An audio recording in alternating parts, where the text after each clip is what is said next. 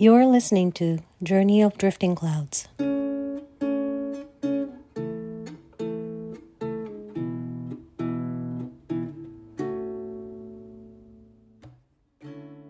こんにちは、久美と申します。現在カナダはブリティッシュコロンビア州のバンクーバーに在住しています。ストーリーを共有することは私にとっての癒しの効果があり、感情を感じる機会がもらえます。今までのロスを経験して私が学んだことは、感情を感じることで歩みを踏み出すことができるのだということです。なので私のグリーフ、ロス、他にもいろいろ歩む道のりをこの場で話そうと決めました。感情を感じること、まだまだ模索中ですが、これが私の旅路です。この場は私が脆弱になる場ですが、同時に私がリアルになる場所でもあります。死のみがグリーフをもたらすわけではなく、私たちは人生におけるロス、変化、調整などの経験を通してグリーフを経験します。私たちの人生には愛や喜びを感じる上でグリーフは必然的な存在なのです。でもグリーフはとてもパワフルだし、日常的に話すようなことがあまりありません。だからもっとここで話したいです。このポッドキャストは英語と日本語の2カ国語で配信されます。最後に、もしこれを聞いてくれているあなたがご自身のグリーフやロスを共有してくださるなら本当に大歓迎です。一緒にポッドキャストで話すこともできますし、匿名をご希望であればエピソード内でご自身のストーリーを読み上げることも喜んでさせていただきます。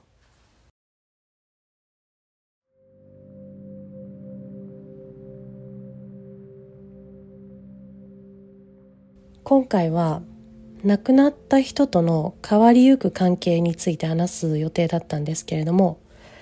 その代わり最近経験したことについて共有したいなと思います。今現在ホスピスでボランティア活動をしているんですけれども、そのホスピスが主催となって無宗派キャンドルナイトメモリアルを開催したんですね。で、こういうメモリアルに行ったことがなかった私は、ボランティア先からの招待だし、ボランティアの一員として参加するっていうつもりでいました。で、こじんまりとした会場に着いたら、すぐに耳にしたのはギターのあったかい美しい音色でした。そして部屋にはたくさんキャンドルが灯されていて、とても温かい雰囲気でした。顔見知りのボランティア仲間2人とボランティアコーディネーターとカウンセラー以外はほとんど知らない人たちが集まっていました。その時、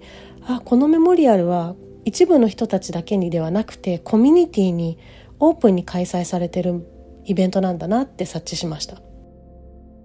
どんな展開になるのか予想はつかなかったけど、とりあえず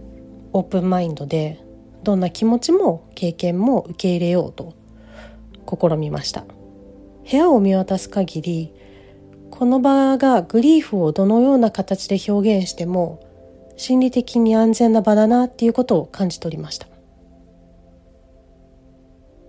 メモリアルではショートストーリーや詩がギターの生演奏を挟みながら朗読されました。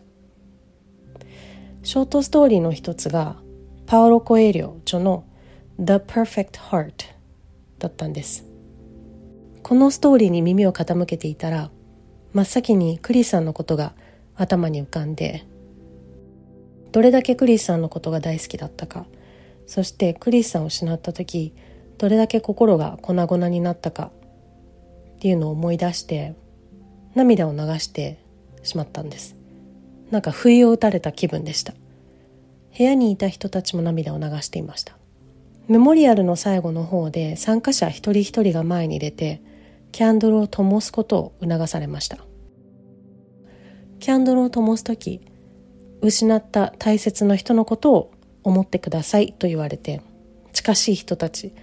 ボランティア先で接することができた人たちを思う中で、クリさんのことをとても強く思い、またさらに涙が出てきてしまってました。自分の番になってキャンドルを灯そうとしても、もう涙のあまり目があまり開かなくて手も震えちゃってました。やっとの思いでキャンドルを灯して自分の席に戻るとき、ボランティアコーディネーターが何も言わずにぎゅっと私のことを抱きしめてくれました。そして彼女の腕の中でひたすら泣いてしまいました。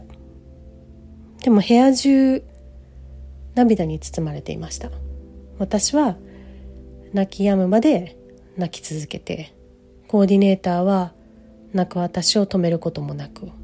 私も泣く自分を止めないでいました。なんだかとっても浄化した気分になりました。人の前で存分に涙を出し切るくらい泣いて、なんかその時私の気持ちが認められたようにも感じたんです。そして今でもクリさんのことを思ってあんなに泣くのかっていう自分自身にびっくりしました。今現在日々生活する上でクリさんを失った痛みは前に比べてほぼないに等しいと思ってたし、今私はお付き合いしている人もいるので前進しているのだろうなと思ってたんです。私がこの経験で気づいたのは、私は自分の心の中にクリさんだけの特別な場所を作って、クリさんはずっとその私の心の特定な場所にいるのだろうということです。